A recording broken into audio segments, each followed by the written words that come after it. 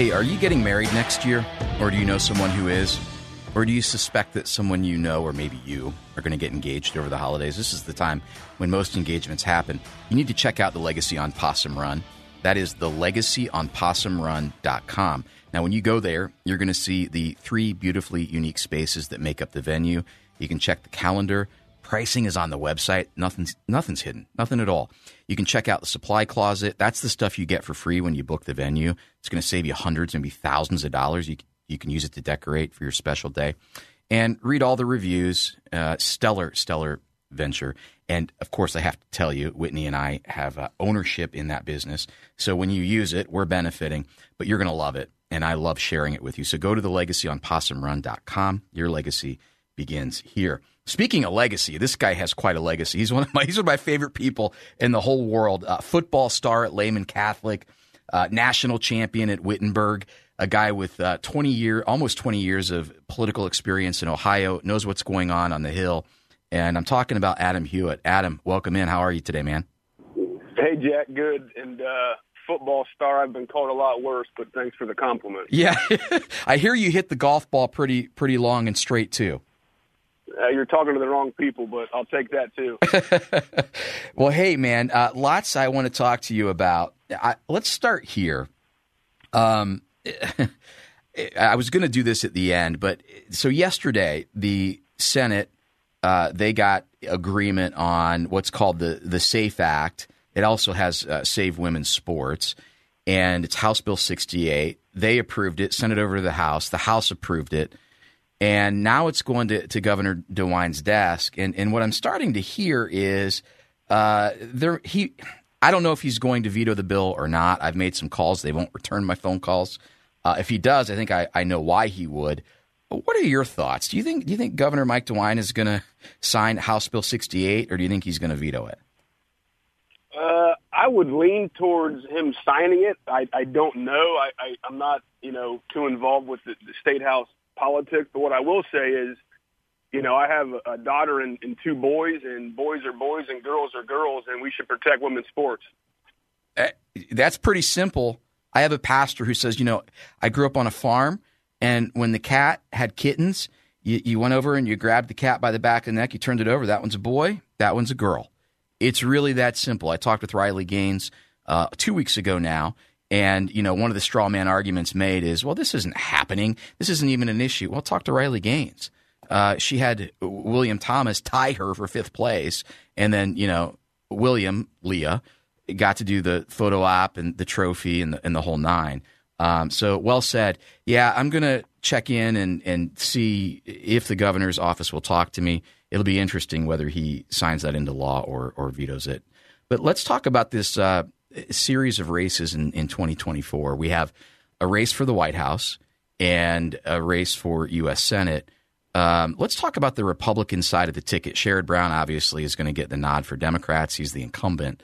You've got Matt Dolan, Frank LaRose, and Bernie Moreno. How do you see that race shaking out? Yeah, I think I'm not a big poll guy, but if you look at recent polling, it's got some have Secretary LaRose in the lead, some have Bernie in the lead. But I think the key thing in most of the polls I've seen, there's anywhere between 30 and 50% that are either undecided or the category of someone else, or both of those combined. And I think that's a telling sign, especially given where we are in the campaign cycle. And I'm not sure if that's a situation where people aren't paying attention or not enough is known about the candidates, but I think that's telling. And also, I presume you'll start to see, as you know, you win a statewide race by winning the I-75 corridor from Westchester to, say, Lima. So I presume after the holidays, that part of the state will be seeing a lot of those 3 candidates. Yeah, I have said that a long time, and that's one of the old adages, I guess, in Ohio politics. You can't win a statewide unless you win 75, western, southwestern Ohio, what I like to call God's country. Had a chance to go out there a couple of years back to do a Lincoln Day dinner. No, it was a Reagan Day dinner. And what do you make of that undecided? Do you think that those are Trump people that are just waiting to see if the chief weighs in on a candidate? Yeah, I think there's some of that. And like I said, I think there's some of it that's just people don't know who the candidates are and what they're all about. But I think that the Trump issue is definitely valid. So when you think about President Trump, and I'm going to put you on the spot here, and this is just guesswork, so I'm not holding you to it, not painting you into a corner, not going to put this on blast on social media. If you had to look at the field, you've got Matt Dolan, you've got Frank LaRose, and you've got Bernie Moreno. Who do you think is in the pole position right now to get the nod from 45? I don't know. If I had to guess, I would say Bernie. But, obviously Trump's on the ballot this time, and he wasn't the last time when he endorsed now Senator Vance. And so I'd probably say Bernie, but I don't know. But I do think with him being on the ballot, I think that matters in how he chooses or doesn't choose to endorse.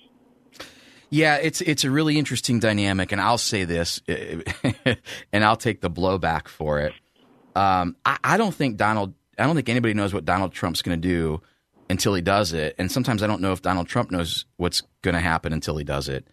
And I look at this scenario, and one point doesn't make a line, but several do. And I don't know if I've said this on air before, but you go back to this 2022 race when Bernie Moreno was in the Republican pool, and he went to visit Trump. Soon after that, he dropped out of the race. And then Trump weighs in and endorses J.D. Vance. Some back then, and I've asked Bernie this on air, he won't answer the question. Did Trump tell you to sit this one out and, we'll go at it next time?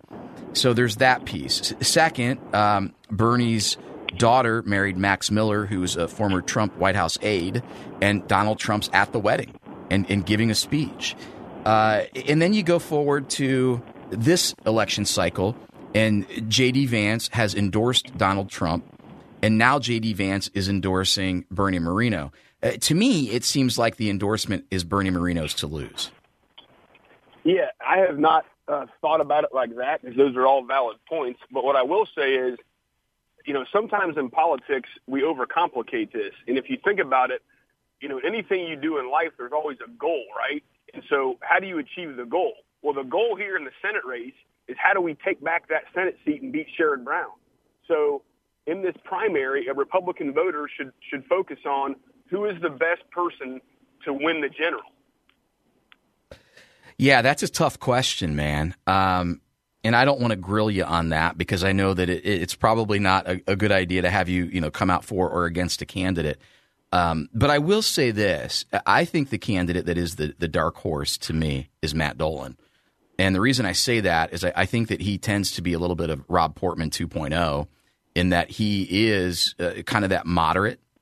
And the other thing that Matt Dolan has going for him, he doesn't pretend to be an alt-right. He doesn't pretend to be, a fanatical Trump fan. He pretends to be who he is, which is a moderate Republican. Do you think that could help him down the road when we think about authenticity and what attracts voters? Well, the word authenticity is dead on. I think what voters want more now than ever is authenticity and accountability.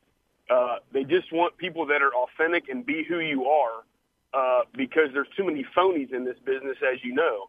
And the accountability part, I think people just want their government to be accountable to something, because anything else in your personal life, in your work life, in your faith life, you're accountable to somebody or something for that matter. So I think these guys running for office, whether you're an incumbent or not, you have to show that you're authentic and that you're accountable to the voter and the people.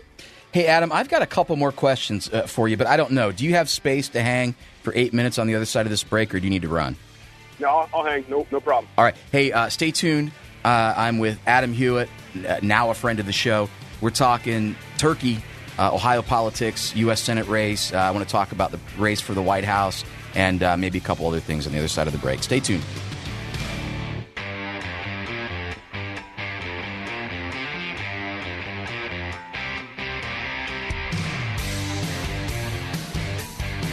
Hey, when you go over to the OhioPressNetwork.com, you'll see the feature story. Public sector unions spent high in Ohio election cycle, almost entirely on Democrats.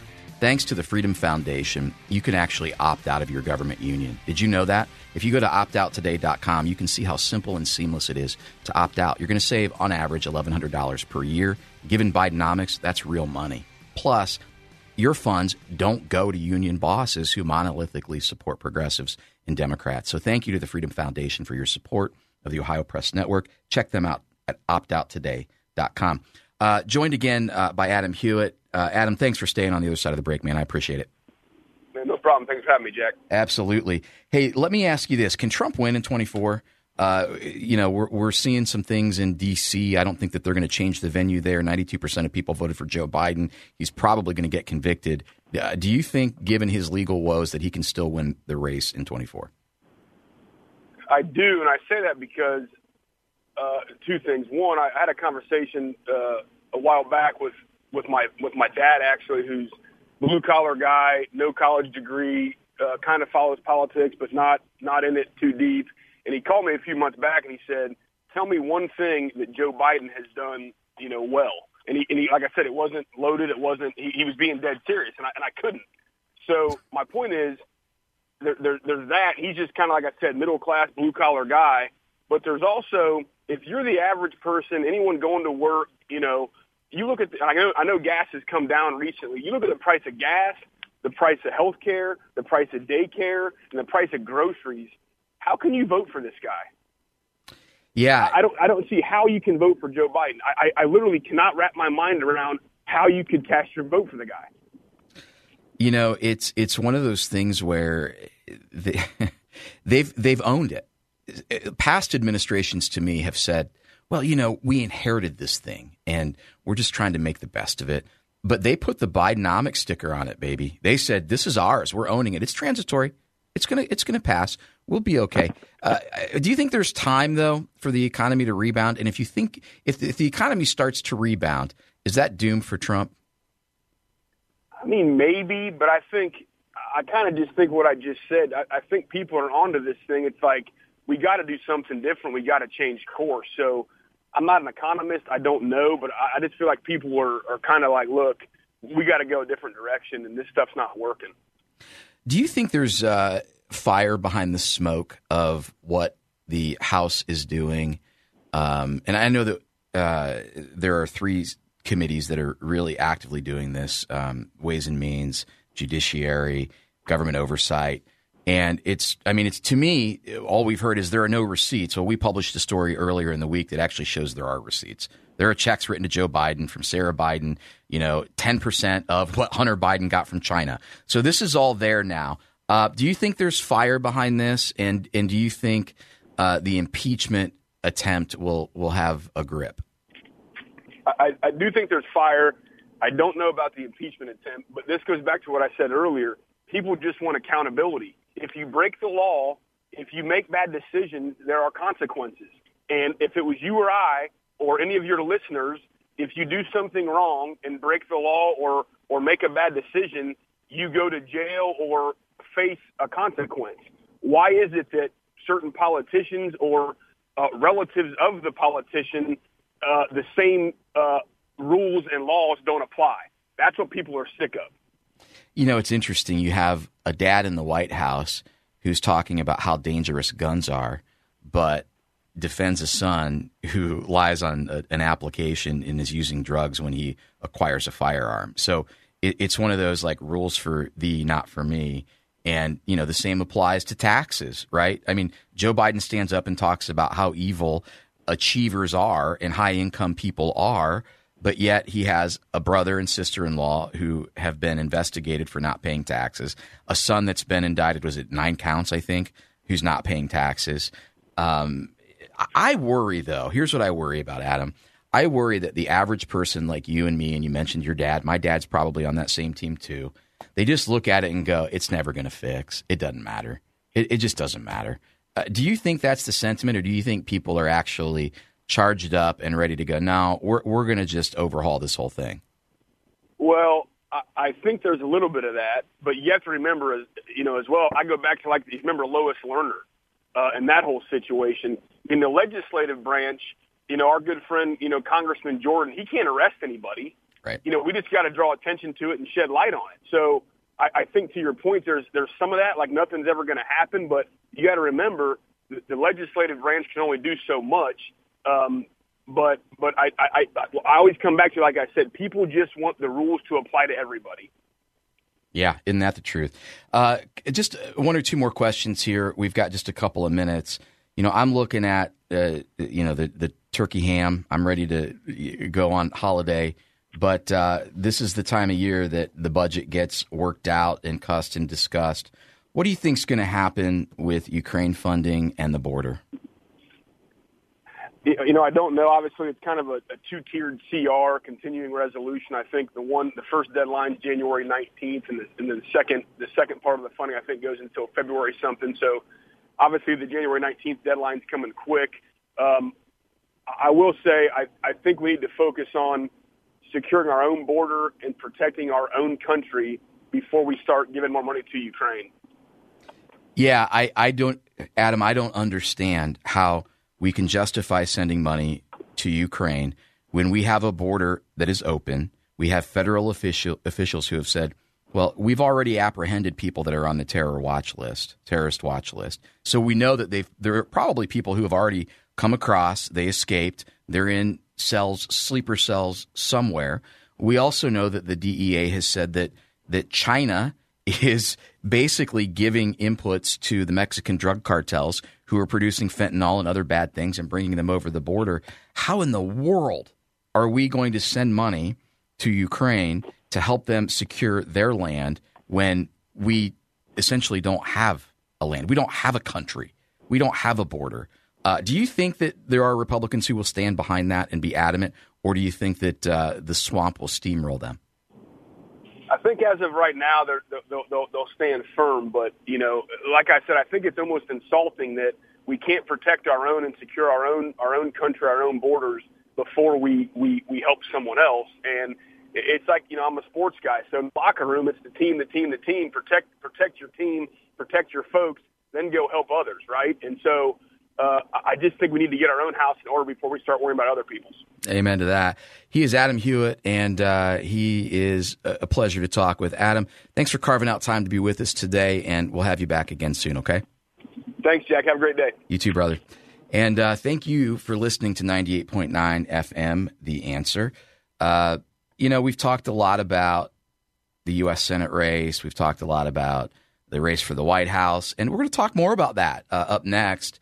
We'll kick off hour number 2 with Mike Hartley, and he's a strategist. He's a Capitol Square insider, and he'll weigh in on maybe the Senate race, and then I'm going to ask him, I have to ask him, does he think Governor DeWine is going to veto House Bill 68, which, by the way, that prohibits cross-sex hormones, puberty blockers, and basically lopping off minors' body parts, and it keeps men out of women's sports. Is the governor going to veto that, or is he going to sign it into law? We'll ask next. We'll ask Mike next on the other side of the break.